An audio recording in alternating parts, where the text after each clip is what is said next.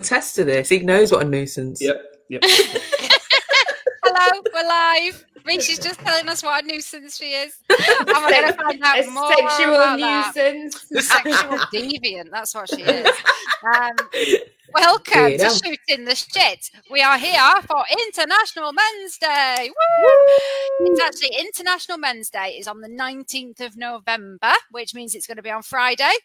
Last year we did an International Men's Day special, so we're doing one again, and that is now our annual International Men's Day Shooting the Shit special, because we always do one on International... Yeah. Go on, we always do one on I was going to say, we always do one on International Women's Day, and every time we do one on International Women's Day, everyone goes, well, there is an International Men's Day, is there? I'm like, well, yeah, first of all, and it's you get today. the rest of 364 years. Shut up. Yeah. It's Friday. So you've got your own day, boys. Stop bloody moaning. And here's the change up. We've hoodwinked a man into joining us. Yes! It took us all year to find one who was charismatic, engaging, intelligent, and we didn't manage it, so we got Rob. This is it. He's here representing all men. So everything he says today is on the behalf of all men in the world. So first of all, Rob, what's your name and where'd you come from? I am Rob Pinder, and I have a company called Panda IT in Pontefract in West York. That's me. Oh, and I am none of those things that you said. No. Well, we shall find out, won't we? Hannah, what's your name and where'd you come from? I'm Hannah from Grow Traffic. And Marisha, what's your name and where'd you come from? I'm Marisha from Noise and Mama Bear. Yeah, moms. Loving the moms. We need to all get, that's a reminder actually, we need to get our moms order in for Christmas don't we? Yes, please do. It's a good idea. Please let me know. Christmas cake, marmalade. Yeah, I need pre-orders, please. So let me know. Okay, we will get on that. And I'm Rachel, also from Grow Traffic and from Shooting the Shit. I'm from the Sir Optimist, and I once worked in a garage. So there we go. Got them all out of the way straight away. And you've got fancy period knickers. Oh yes, fancy period knickers. Yes. And a rabbit. Yes. Well, we normally do at this point like a funny story from the week. And Hannah's pointed out that I requested for Christmas this week a papoose for the rabbit. I have good reasons for wanting a papoose for my rabbit, because when I'm cooking tea, the rabbit sits here on my shoulder. And I'm getting a crick, I'm going to turn into a hunchback. So if I just get a papoose, that's really sensible and a perfectly logical thing.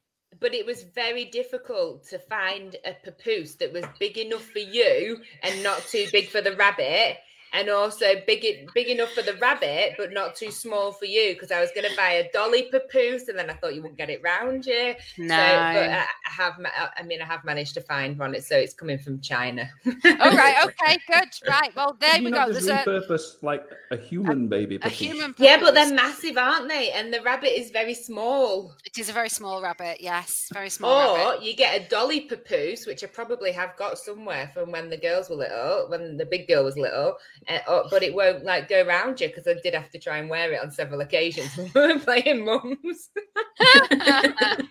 There we go. So if you are a papoose manufacturer, there is a gap here in the market for rabbit papooses. Please get on with it. Anyway, we're not here today to talk about rabbit papooses. We are here today to talk about International Men's Day. So why do we need an International Men's Day? We need an International Men's Day because toxic masculinity is really, really fucking damaging to men. And we say this so often, you know, we are feminists, we are after equality. And one of the main reasons for that is that we realise that the status quo, the patriarchy, is as damaging to men as it is to women. So if you want to listen to last week's episode on raising feminist boys, that's the kind of children end of the spectrum. And today we're here to talk about the grown-ups end of the spectrum. So a couple of statistics for you. Last year in the UK, 13 men per day took their own lives. Wow.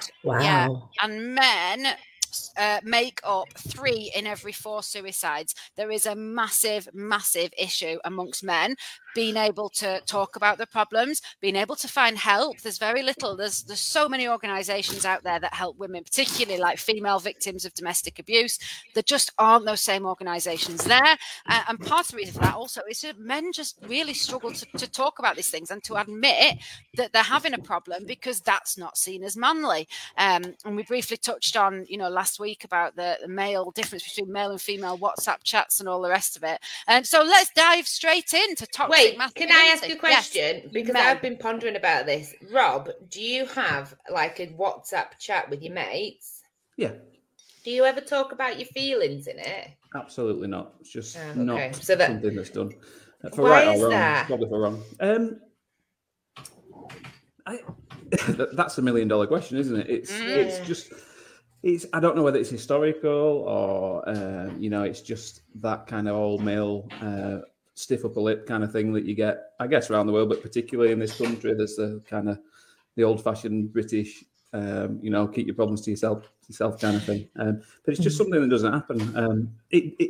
Funnily enough, we have kind of WhatsApp groups with mixed groups with men and women in, and guys in that, I think, are more likely to say, do you know what, I've got a bit of a problem, than it is in a group that's purely men.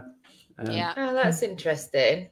So, but Rob, with those male WhatsApp chats, do you feel that if you were really struggling, say you were having a really depressed month and you were feeling completely shit and you needed to go for a pint with somebody, do you feel that you could put something in there if you needed to, or would you just absolutely not go there at all? I personally wouldn't. I'd be more likely, I think, to reach out to, a friend on an individual basis and say, hey, buddy, I've got a bit of an issue, or that, like that, than kind of put it out into a group setting. And do you think that's because you would feel like you would be ridiculed if you said it, or do you feel like there's a tone to those WhatsApp chats and it's upbeat and it's cheery, and if you suddenly went in and said, guys, I'm really struggling, you'd be scared of lowering the mood or whatever? What's at the heart of that? Potentially, I think it's difficult to say for me, because I think I would take that attitude, whether or not it were male or female that I was speaking to, just because that's me personally. I don't tend to share my problems with anyone, which is an issue sometimes in itself. I'm very much one of those people who keep things bottled up. But if you were to say what was my general feeling on it, I would say, yeah, it's more a case of not wanting to bring the mood down and expose feelings to a crowd more than anything else. Almost would like you want to put blood in the water kind of thing. Yeah. Would you know where to go if you were having problems? Like, would you know where to access services? I think so, yeah. There's lots of things kind of online now, and that's a double-edged sword of social media, particularly, isn't it? It's a place that can breed all kinds of negative aspects of human personality, but you also get access to the positive parts, which is groups and people within groups who are willing to help. I have seen men's groups popping up. I was speaking to a client this morning, Steve Dawson. Hello, Steve. And he's part of a men's group that supports men, obviously, in their mental health, and they've got an allotment, and so they all go out and like do work on the allotment, and not necessarily talk about the feelings, but are just kind of there for each other and do something together to support men. And I do see more of them popping up. I think there's just definitely less than there are for women, I think. And it's the kind of access to them and visibility, I think, is the biggest issue. I wonder as well if there's like a stigma about accessing them, and if you access a woman's group, a woman's only group, then there's never a big deal. Nobody ever really questions why you're doing that. But I suppose if someone was to say to you, I'm going to join a man's group, I'd think, well, you're either a chauvinist or mentally unsound. Those are kind of that's not what I would think. That's two of the kind of perspectives of people who maybe join those sorts of groups. I think that's absolutely true, isn't it? Because women, and we said this last week, we are very good at building communities, and we will build friendship groups around us. And whether that be, we go physically out, or we have WhatsApp chats, or they're online, but we build those networks around us. And so if we are struggling, yes, I know of numerous women's only networking groups, for example. I know of numerous women's only, I'm in some, women's only charity organizations and stuff. There are fewer men only organizations. And you're absolutely right, Hannah. Those are sort of seen as, well, the Masons is one, isn't it? I know they do have female Mason groups now, but Lady Masons, Masonettes. But there are, they are not a one bed in London. Yeah, exactly. there are predominantly, male only Masonic groups. and they are seen as very sort of chauvinistic places and very traditional, and they don't like equality and they don't like women in, and actually they're far from that. And again, there's an age associated with that. You're only going to go and join a Rotary club or a Masonic club normally if you're probably at least over 30, aren't you? If you are a young lad, you wouldn't in a million years go and knock on the local Masons, would you? It's a weird one, because I think you're right. As soon as speaking as someone who is absolutely pro-equality, even if someone were to mention a men-only anything to me, my first thought would go to, that's not right. And it may be a completely positive, supportive environment that's not kind of discriminate against anybody. But the second you kind of mention it, because of kind of the way the world's been and the way the world's moving, that the thought couldn't go straight to negativity, and that's maybe the thing that needs to change. I mean, I'm not a fan of women's only groups either. I think self-segregation is not the way that you build equality. But I would balk less at a women's only group than I would at a male, no girls allowed kind of group. But I think that's a lot of that is kind of historical context. Yeah. Well, I mean, Dali at the moment with some people in Bacup, they're setting up a men's mental health group, which will have sort of several arms to it. One is kind of, just pop in for a brew and have a chat. One of them is much more sort of coaching. So, constructive growing a business or starting a business or whatever. And one of them is much more about mental health. So they're being run by different kind of professionals. But they're at the very start of the journey. But the thing that has spurred them on to do that is because in Bacup over the last kind of 18 months, there have been a massive increase in suicides of young lads. And by young lads, I mean from kind of 16 to 23. And very much, I think over the pandemic, this has got increasingly worse, hasn't it? That everybody's been trapped at home, loneliness has got worse, job opportunities have got worse, people have been very isolated. And at the same time, the NHS has been overwhelmed. So there's nowhere to access those sorts of traditional help. And the other thing, we were saying this last week, nowadays, if you go to your GP and say, I've got mental health issues or I'm really struggling, they give you a phone number to phone. They don't even do the referral for you. So you then have to go home, pick up the phone and say, I'd like to talk to somebody or whatever. That when you're in that headspace of there's no fucking point doing anything, you're not going to go home and ring the number, are you? So straight away, they've put a barrier there to accessing mental health services. So, they're starting this very thing, but already people are saying like, well, you're starting a men's only group, blah, blah, blah. And it's really sad. And yet again, when we did that for women, there was loads of comments on social media. Well, where's the support group for mental health for men? And all the rest of it. I mean, when I was at college, though, so a good number of years ago, one of my friends did sadly kill himself, and then it was lots of young men are killing themselves, young boys aren't getting access to mental health, and blah blah blah, and he'd been let down by the healthcare professionals around him and stuff. And how many years ago was I at college? It's at least 5, 6. So it's a long time ago.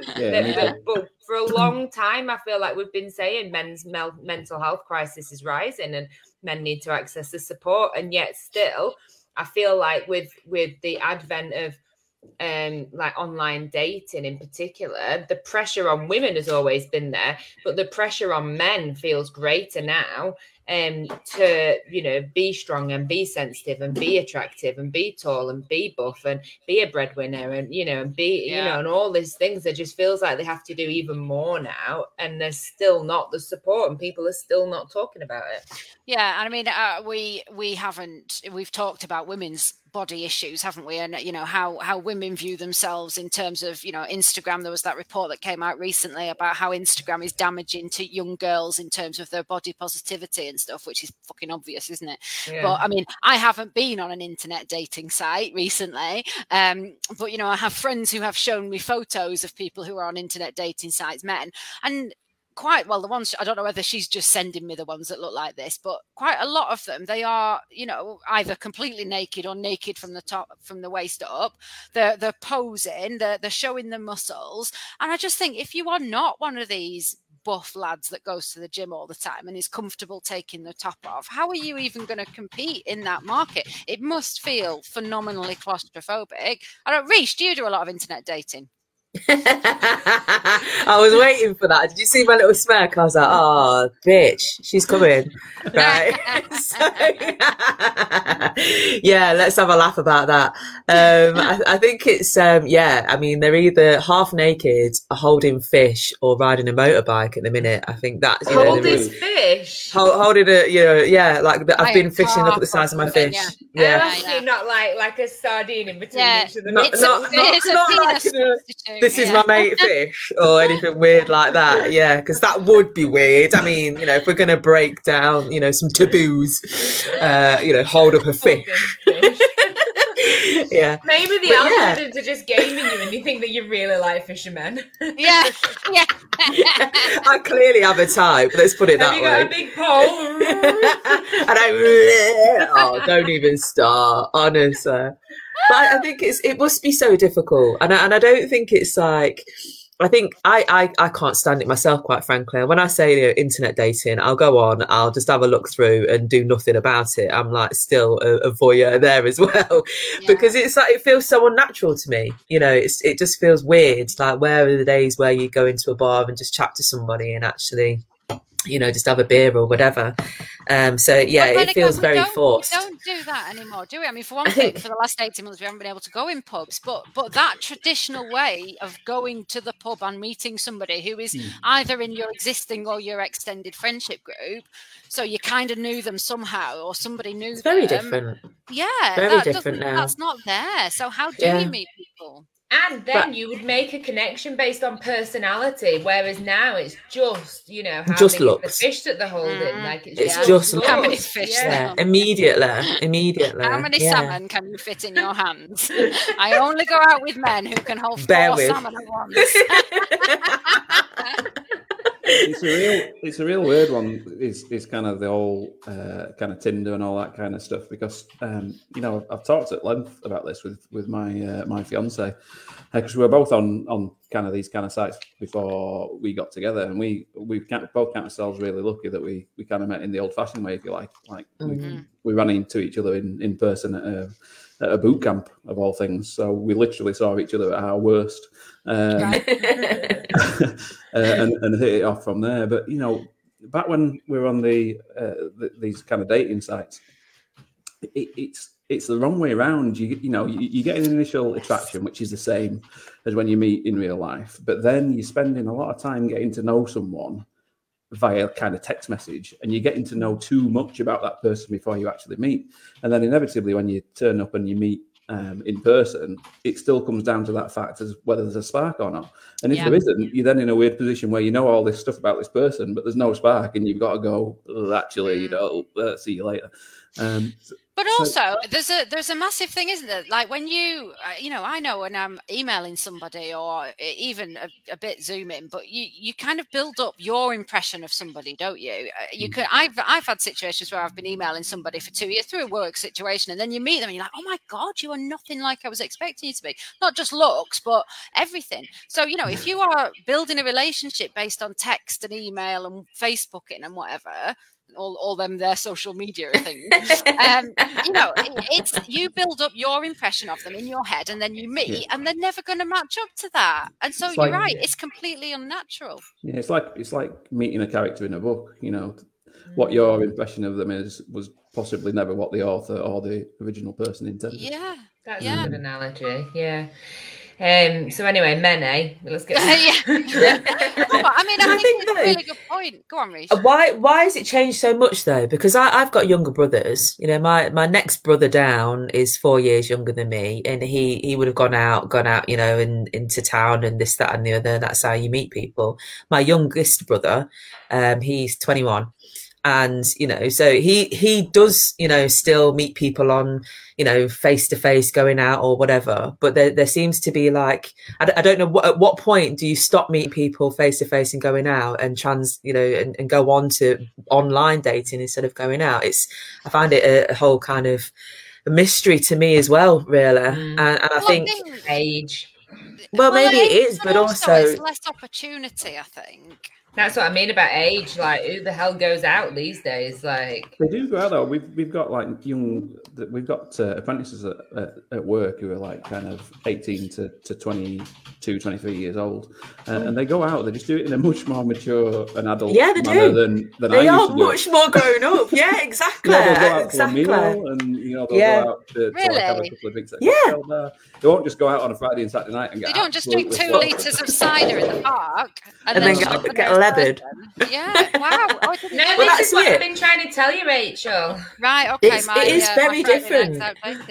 It's very different these days because there is a maturity. You're right, Rob, of how the youngsters. I will call them that because I feel like I'm the child. But they will go out. They'll have conversations. They want to connect, whereas my generation, most of just wanted to get absolutely leathered and do untold things to each other and then not see them again. Do you know what I mean? But that doesn't exist anymore. And it's like, where are they? How sad. Where do I get them back? Do you think that's the thing? Because they're going out for like civilized meals and they're all sitting around and having a conversation. That's quite an insular activity, isn't it? You're only going to talk to the people you're immediately with. And there's less drug use as well, isn't there? Let's be honest. I disagree. There's less alcohol use. I disagree. We need to hang out with Marisha more. Yeah, I disagree. Yeah, we do. I think there's and I was actually going to come on to that because I do think that also feeds into the male space a lot. And I think that there is, if you were to take the ones that are quite well behaved and mature, there is less alcohol, less drug use, and more appreciation for life, the world, etc. From their perspective. The ones that do take drugs, there's a massive ketamine problem at the minute, massive. Anyone that goes out raving, they're all off the tits on ket. And they don't even, it's not even a nice time out. Do you know what I mean? It's either, the absolute, I can't even remember what's going on. So I do think there is an issue there. And I think, have you got the phone number there's of any of these people? Can we come offline? But I think that doesn't help when you're talking about mental health issues. I think that there's also like this kind of assumption that we talk about mental health once you get to 16, 18, but actually for boys, let's turn it on its head. For girls or females, then it tends to start much younger. There's always conversations about that, always a how you're feeling, always, something going on to do with feelings or, whatever. But boys, it doesn't start at all until it's almost like it's too late. Like, if it started when you were a bit younger to be able to manage your feelings better or to express yourself, then maybe there's more chance of them talking about it a little bit later on. Do you know what I'm getting at? It's kind of left late. I have, and girls are taught much more about, and I think perhaps it's because girls hit puberty slightly earlier now. So, I know with Leon's class, and I don't want to go over stuff we talked about last week, but, they started PSHE lessons in year 6, but they were separated immediately. So I know what Leon was taught. I don't know what the girls were taught. But if they're reaching puberty at different stages, that's fine, but surely they should all be in the same class learning the same thing. But if a boy is not going to go through puberty for 3 or 4 years after a girl, they still need to be having those conversations about this is what's going to happen, this is how you talk about your emotions, this is how you understand it. Why are we separating them out to have these conversations? It's crackers. And I think it comes earlier than that as well. Like, they always say, don't they, show me the child until they're 5 and I'll show you the adult. And I think those formative years of talking to kids about their feelings and making it okay not to cry rather than, suck it up, be a man and, don't cry, don't show your emotions. I do see that still happening in my own family even. Yeah, Rob, you've got a lad, I presume he's in year 6, is he, at primary? Not gone to high school yet, yeah? No, so, have you any idea what he's been taught in PSHE? Does he get taught about emotions and talking? Not as yet, no. There's been none of that stuff gone on as yet. Do you think he talks about it with his friends? How open are that generation, do you think? Do you know what? I'm sad to say I probably don't know. When I get him, it's kind of like on a weekend every other weekend because I'm separated from his mum. So when I have him, it's kind of, and this is probably to my detriment, to be honest. It's probably more about kind of having the good times, Fun times, yeah. Yeah. So after this, I'm going to make it my mission to ask him, find out what he's been taught and what he's thinking and what's going on. You know, you are not alone in this. Like Agreed. our dad, like we had the same family situation, and when we saw our dad, it was, you know, like fun time Sunday pleasure dad. beaches, fun time Sunday dads, and you know, you never had those conversations about how each other are feeling, and even now, like we don't have those conversations at all. Like I don't think he really knows very much about me at all. I mean, Leon, my son, is similar age. Rob, he's a year older, and he has a best friend. They've been best friends since they were 4 months old, and they will phone each other up. So if Leon has had a particularly tough day, he will phone Lewis up, but they don't then necessarily talk about the thing. They phone each other up. They're a bit rude to each other. Oh yeah, should have done this. Should have done. Why didn't you answer the phone quickly? What are you playing? Why are you playing that? That's rubbish. And then they'll just sit on the phone whilst they're playing on the computer games or whatever. But, you know, occasionally I hear them talking about things. I did hear we got a conversation about puberty once, which was quite amusing. But again, it's more about practical things that are happening in their lives. They wouldn't phone each other up and say, actually, I just feel really crap today, or somebody was mean to me today, or whatever. And, you know, somebody said that boys start talking about feelings in reception class, which is great. But I think that somewhere along the line, that ability to have those conversations amongst boys must be lost. And part of it is it's just not cool, is it? I mean, is it that though? Or is it that this is just how males are wired? I don't know. That's an interesting point. I was going to add into that because I'm championing the female arms that have that kind of male view on talking about feelings. I don't talk about feelings. I'm like 100% with Rob. Like basically, I don't go into groups and talk about anything. Basically, you know, I'm more likely to take the piss out of someone in any way, shape, or form.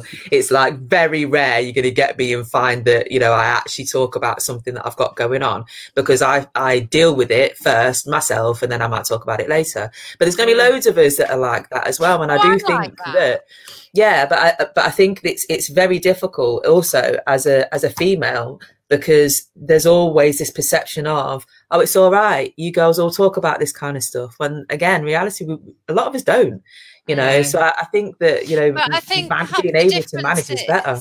Yeah, I do. I mean, I am very much the same. I'm very, very contained, and I will only talk about something when I'm absolutely ready to talk about it. But I know that I can, and I know that I've got those friends around me that if I do need them, they will absolutely be there. And I don't know, Rob, is that how you feel as well? Do you feel like you've got friends that you could, but you don't necessarily need to?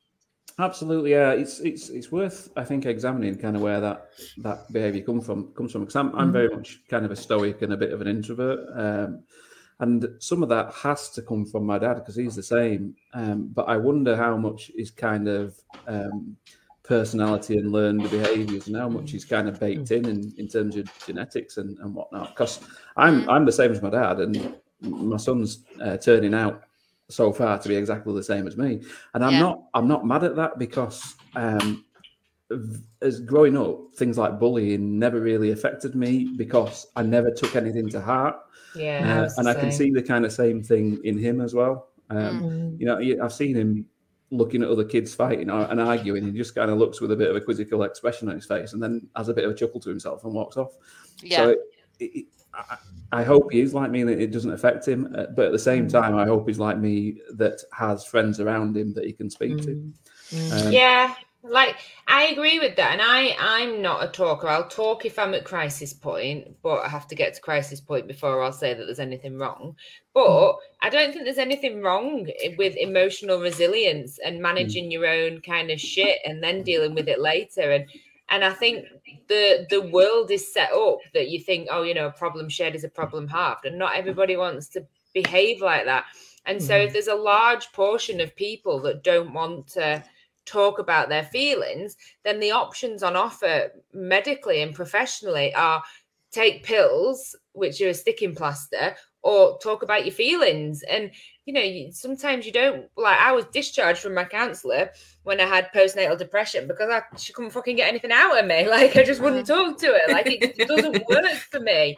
And I think maybe instead of like berating people, or not, not berating, but saying, well, you're not talking. You should be talking about it. Yeah. If you're not talking about it, it's your own fault. That's the issue as well, isn't it? Instead of that, maybe we look at the reasons that so many people, and men in particular, feel this unmanageable burden to look amazing, to be a breadwinner, to be a pillar of society, to earn a good wage and to keep and keep your relationships going. And maybe we look at all these societal pressures that are put on people and adjust that rather than, opening up talking therapy to people.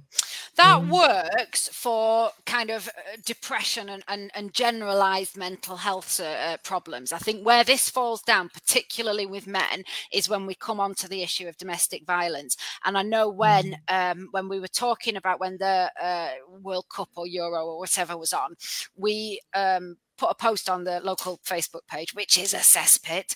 And we said, if you are a woman and you are likely to experience domestic violence during the England football matches, we have opened a safe space for you at the local church. And immediately that post was pounced on by a lot of men who said, where's the space for men? Which is a fair enough question because there wasn't any.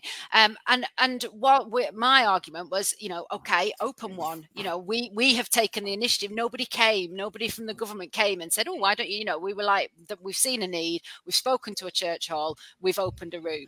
If you are a man and you're generally that concerned, you're going to have to do it yourself because those support services aren't there. But a man then was talking to me, and I say talking in the polite way of putting it, but he was saying he'd experienced domestic violence.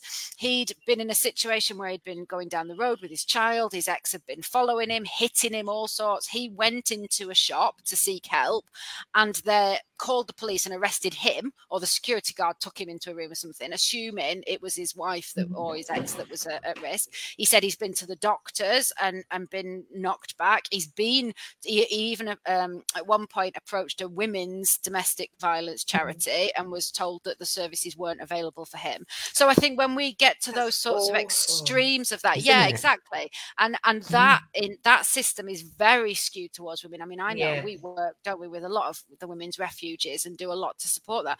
I don't know of a single men's refuge, and I wouldn't even know where to go to find one. I don't know. I mean, how do we find that? And I think similarly with domestic violence, I think eating disorders is similar, that men with, from reading anecdotal and looking at statistics online, men with eating disorders and body dysmorphia find it much more difficult to get taken seriously by their GPs to even get a referral. And men are statistically just as likely to get eating disorders as women. Well, actually, teenage boys are more so. And I think, again, we're back to, body positivity and social media. But nowadays, with the rise of sort of YouTube and TikTok and all of these videos, there are a lot of boys doing more sort of feminine things. They do makeup videos and they do how to walk in high heel videos, or maybe this is just what my child's watching. But, there's a lot of that kind of culture out there. And, it's reaching mainstream now with RuPaul's Drag Race and all the rest of it. But those boys always are very, very thin. And I think they're trying to look feminine, but they all look like they need a bloody good meal, or certainly the ones that I've seen. So I do wonder if there's something there about, we're back to body positivity, aren't we? But I don't know. Rob, what does your child watch? Does he watch a lot of, TikTok and YouTube and stuff? No, not so much. He watches YouTube, but it's mainly kind of gaming stuff. He's into kind of Minecraft and all that kind of stuff. He's very much a geek, but yeah, it's a weird one because I'm actively conscious about what he's watching in terms of online, because YouTube, unless things are locked down really, really well, you can get access to anything. So it's even when they're locked down, they can very quickly find things. Yeah, they can work their way around it. It's been obviously working in IT. I know how difficult it can be to kind of lock down things safely and completely. There's always a way around stuff, given a bit of knowledge. And unfortunately, the knowledge is freely available on the internet, which is that before. So, you've got to be careful. But at the same time, if you're raising your kids properly, I guess you don't necessarily need to censor things as much. Yeah, that's that makes sense. We use it as talking points in our house. I mean, I am notoriously bad for not censoring anything. We will watch anything, and I think Leon's reasonably well adjusted. But if there is something that he comes across that is either inappropriate or I have concerns about it, we will talk about that. I will say, this is not quite right, or that doesn't feel good, or why is he talking about the fact that he's not eaten anything for 3 days, or I mean, he's not. I'm making it sound like he's watching extreme dieting videos. He's not. But we bring it up and we talk about it, and that's the way to do it, because they're kids, aren't they? If somebody says to you, you can't watch that. I remember when my mum told me I wasn't allowed to watch Dirty Dancing, that I just made it my life's mission to watch Dirty Dancing, and I was really disappointed when I did, because there was absolutely nothing dirty in it. I don't know though, like you have put this thought into Naya's head that like the in-betweeners, or Leon has, that like the in-betweeners is really funny.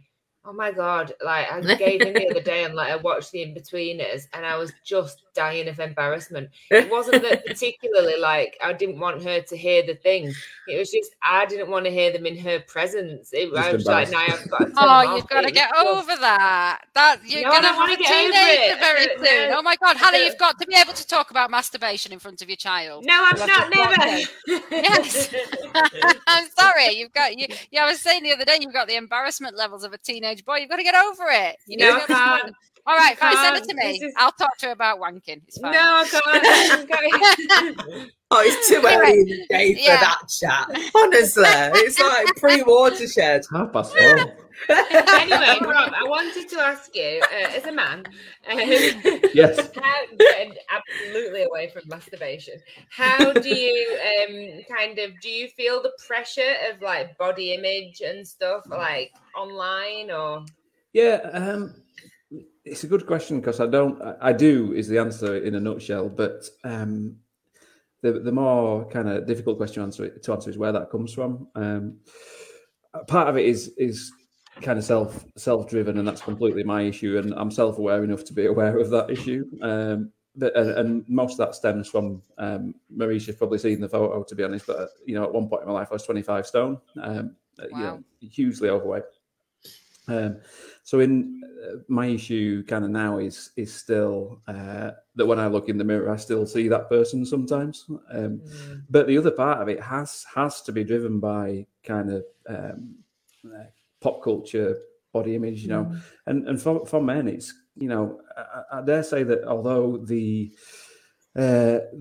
holding up of the ideal woman is a massive issue, it's kind of changed somewhat over the years. It's gone from being really waif-like to being really like strong, and that ideal has changed. It's still quite very damaging, but the kind of male ideal has stayed the same for literally decades. It's right from Sylvester Stallone in Rocky through to Chris Hemsworth in Thor films. Well, even earlier, like Roman art and stuff on pottery was all, It's just been relentless for literally, well, like you said, hundreds of years.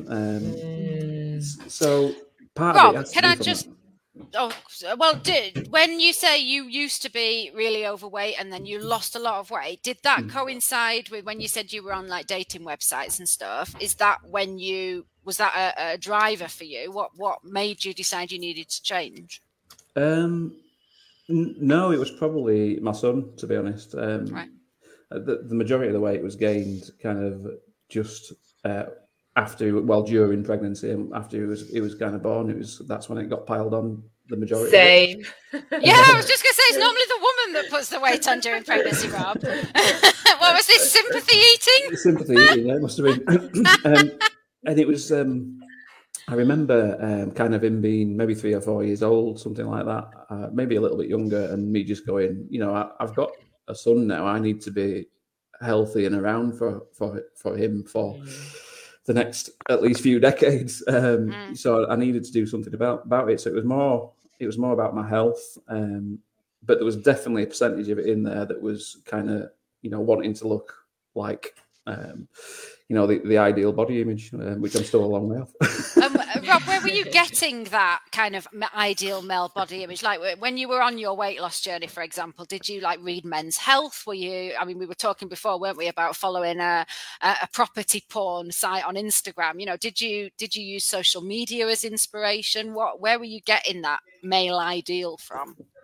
To be honest, it was probably more of it was more before I'd made that decision, to be honest, more of a beating myself with a stick kind of attitude.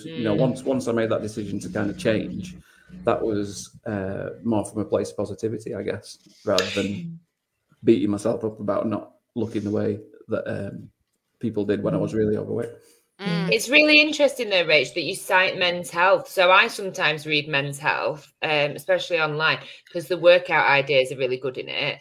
And I really try and stay away from women's fitness magazines and health magazines, because I find women's ones so incredibly toxic. Like it's workout for nicer arse, or work out for better tits, or get a flat stomach, or stop your arms wobbling. It's critical. Whereas men, I find, but this is reading it from a female perspective, Men's Health magazines are much more, work out to work this group of muscles, or work out to work this part of, get your cardio into this zone with this workout. It's much more technical. That's interesting, because I remember, I think when you first got with Dave, we bought him, I think, a Men's Health subscription for Christmas, and I didn't. The next year I was toying with that, and I was like looking through it, and I thought, do you know what? Actually, I feel this is as toxic to men as the female version would be, because it was just all bodies of like Adonis-looking men, and I thought that must be really demoralizing. When you look like Dave. No. Dave. Poor Dave. You must be killing him. There's a whole thing about There's a whole thing about kind of this is something my fiance talks about a lot now. There's kind of the whole thing about male and female gaze. I don't know if you've talked about that. Yeah. The kind of basis of that, I guess, is that the really ripped six-pack looking guys isn't for women; it's for the other guys to be in that kind of squidgy man. Yes. Yeah. Also, that's it. It's interesting though, isn't it? It is for other men sometimes as well, because like Reese, for example, if he goes to the gym and he works out, he's literally flinging God knows what weights around like some kind of henchman, and he's and I watch how other men react to him, and I actually find it fascinating, because it's either there's an element of jealousy for some but most is I want to be, how do I do that? I want to be that, it's for the male, as opposed to, he'd be petrified, to know that there were women, fawning over him, or this, that, and the other. God, no. With men, it's all about the men. I was at an event once, and Reese was there, and he had like a group of women in bits behind him, like these like middle-aged, like older women. Oh, it's so lovely! like Dali at that wedding we were at, Hannah, where we had all those middle-aged women like literally hanging off him. Yeah. Oh, young man! But I do think that there's this like acceptance of dad bod. Because, I don't know, I think a lot of women are into that much more so than a lot of men are into mum bods. Well, absolutely. But also the other thing, I have a friend who put a post on Facebook the other day, and she basically said, look, I'm fed up of working. I like food. I'm middle-aged now. I'm gonna accept my squidgy bits. And a male friend had put underneath, if only women realise that the squidgy bits are the best bit. And I thought, again, are women doing this as a competitive thing? Are we doing it because we compare each other? And actually, men don't give a shit if we've got a wobbly tummy. Rob, do you care? Tell us, Rob, do you care? Absolutely not. No. But speaking on behalf of all men, all Rob. Men, yeah. No, listen, everybody's different, aren't they? You're gonna get men who want really, for want of a better word, fit women. You're gonna get women who want really fit men, and you're gonna get the complete opposite. I think the rise of the dad bod, if you like, is changing perceptions albeit slowly, probably kind of as slowly as kind of the same things happening for women as well. Because as much as there are people out there that say they like the dad bod, there's still a large part of the population that want the stick thin supermodel. Well, I'm here for the dad bod. Yeah, one in the dad bod column for me as well. Yeah. I think that's true, actually, though, because I think, from a female perspective, the whole body positive movement seems, very female heavy.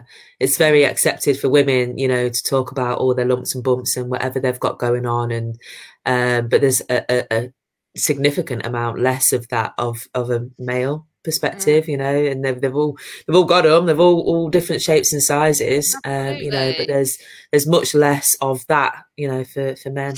For and sure. actually, if you love somebody, you don't love them for their body, do you? You do. Yeah, I do. You do, right? I think that, Rob, what you were saying earlier about the ideal body for a woman has changed. That in the 90s it was heroin chic, and and then now it's much curvier. And I know I feel better about myself now that it's curvier, because I am never going to be heroin chic. So now that shape is in, I suppose it fits my self-perception better, but that when that changes, that'll be dashed. I'll be ruined. Yeah, we've talked about that before, haven't we? Because I was saying we when you see these young girls now who are wearing kind of tight crop tops and leggings, regardless of their body shape, and I'm always like, we would have been ripped apart in the 90s for that. Like, we would not have been able to show some bulge like that. And I have all respect for them, but I know I still would never have the confidence to do that. I still can't. I think a lot of that is because of our mother. Maybe. I just time is marching on, and before final thing before we close up, I just want to get the male perspective, please, Rob. In the week of like Sarah Everard and stuff, I've listened to quite a few podcasts, some by male and some by women, and they were talking about what men now need to do to make women feel safer. And if you're a man and you're out at night and there's a woman on her own, make sure you walk behind her, and make sure you walk a long way behind her, and you're not close up behind her, and you're not intimidating and all the rest of it. I don't know how much of that you've read, Rob, but does any of that rhetoric make you feel uncomfortable, make you feel like you're being blamed for something that isn't your fault? No, probably there's no ideal answer to this, is there? But it's much better than the kind of, this is what women need to do to avoid being attacked kind of rhetoric that used to get thrown around right from the 70s.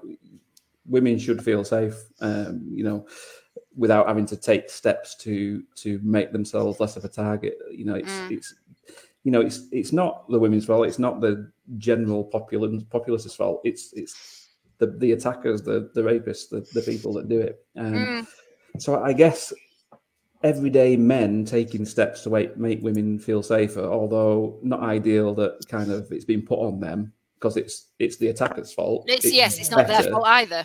Yeah. It's better than having women take steps to not be attacked, if that makes sense. Yeah, I mean, there was a whole backlash, wasn't there? The not all men backlash, and we've said many times, of course, it's not all men, because we're married to some of them and we've given birth to some of them, so some of them we do like, and every single woman knows that it's not all men, but it's that small percentage. And you're right, but what worries me is, it's, as you've just said, it's that small percentage of men who are rapists and murderers and attackers. Those are the ones in the wrong. And whether we say it's women's responsibility to keep themselves safe or it's men's responsibility to keep women safe, none of that, those rapists and murderers and attackers are the ones who are, they're the naughty ones, aren't they? The rest of us, we are good people, and we kind of don't need that message put in on us. Oh, naughty boys! Naughty boys! Naughty. Naughty. The truth of it is, no matter what's done to make people feel safer, whether it's the men doing it or the women doing it or whoever's doing it, the truth of the matter is that the criminals are still going to find a way to do what they want to do. Yeah. And that's the sad fact of the world, unfortunately. So yeah, everybody do what you can, but catch the people before they do the bad things.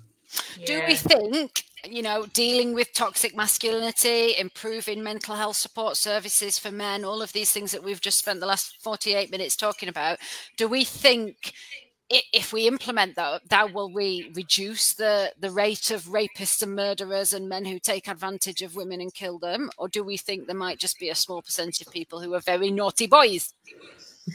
Both. And that's not specifically. I don't expect you to have the answer to that. I think, education for anything is always the key, isn't it? So education and setting up not institutions is not the right word, but setting up ways in which people can be helped and educated is always going to have an impact. But at the same time, you're just always going to get that one that slips through the net that nobody is even aware of, that's going to do something that's horrific. And also basic things like access to housing and education and sufficient food. It's all of that stuff, isn't it? Go on, Hannah. And I think as well, like, women are commoditized in the media a lot, and I think that's a big part of it as well. But it does go back to just fulfill it. Like, as a society, we just should be fulfilling people's basic needs much better from birth, so that we don't have as many problems with mental health, with drug abuse, with low self-esteem, with damaging relationships with mothers, and all these things that go into making somebody very unpleasant, very naughty.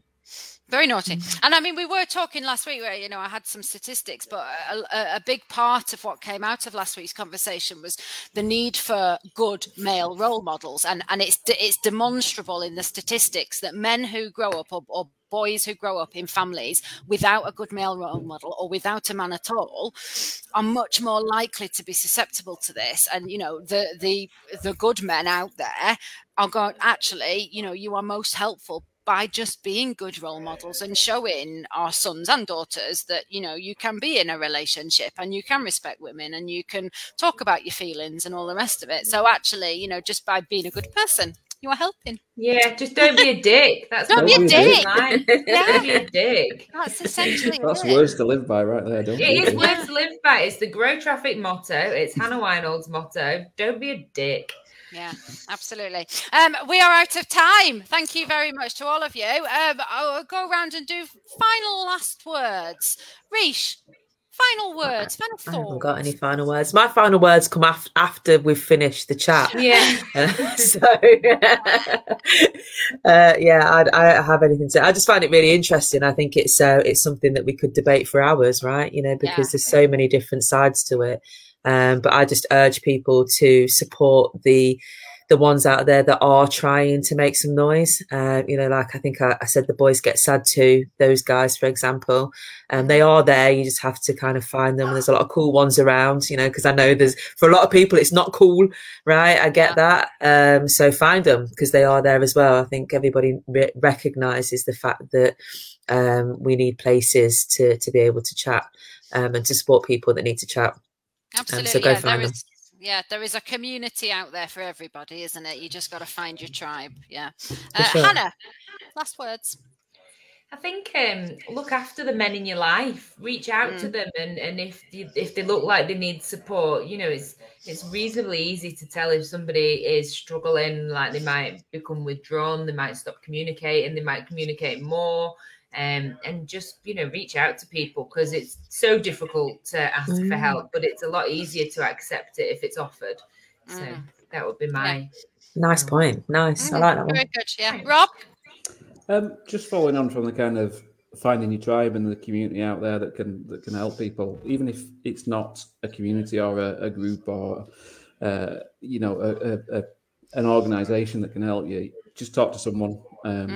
Because as much as I say, I deal with my own business and I'm a stoic and all that stuff, if it gets to a certain point, I have to talk to someone. And that, my person is my other half, my fiance. And although it might be more difficult than kind of your partner sometimes to find that one person to talk to, there will be someone that will listen, be it an individual or an organization.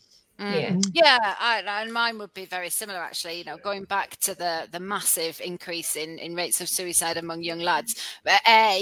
if you are a young lad, look out for your friends. As Hannah said, if they're looking like they're starting to struggle, reach out, even if that is just taking them for a pint. Just do that. But also, we can't wait around. The women haven't waited around for services to be magically provided, and men can't either. If there is a need, if there's nothing in your area, and you have the means to start something, even if it's just starting a group that meets at the pub every Thursday night, start that.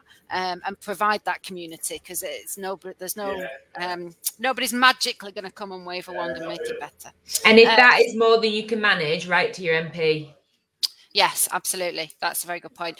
Somebody's put, I'm sorry, I can't see your name, but they've said Andy's Man Club is a great place for men to get. That is a really good place. Yeah, I've seen that online. And there are actually, Rob said it before, there are if you go and Google it, there are, remote organisations that are there. You can start by chatting to a chat, in a chat box, and start a conversation that way if you're not comfortable with picking up the phone or going to your GP or whatever. So there are means of getting help. Unfortunately, it relies on you reaching out.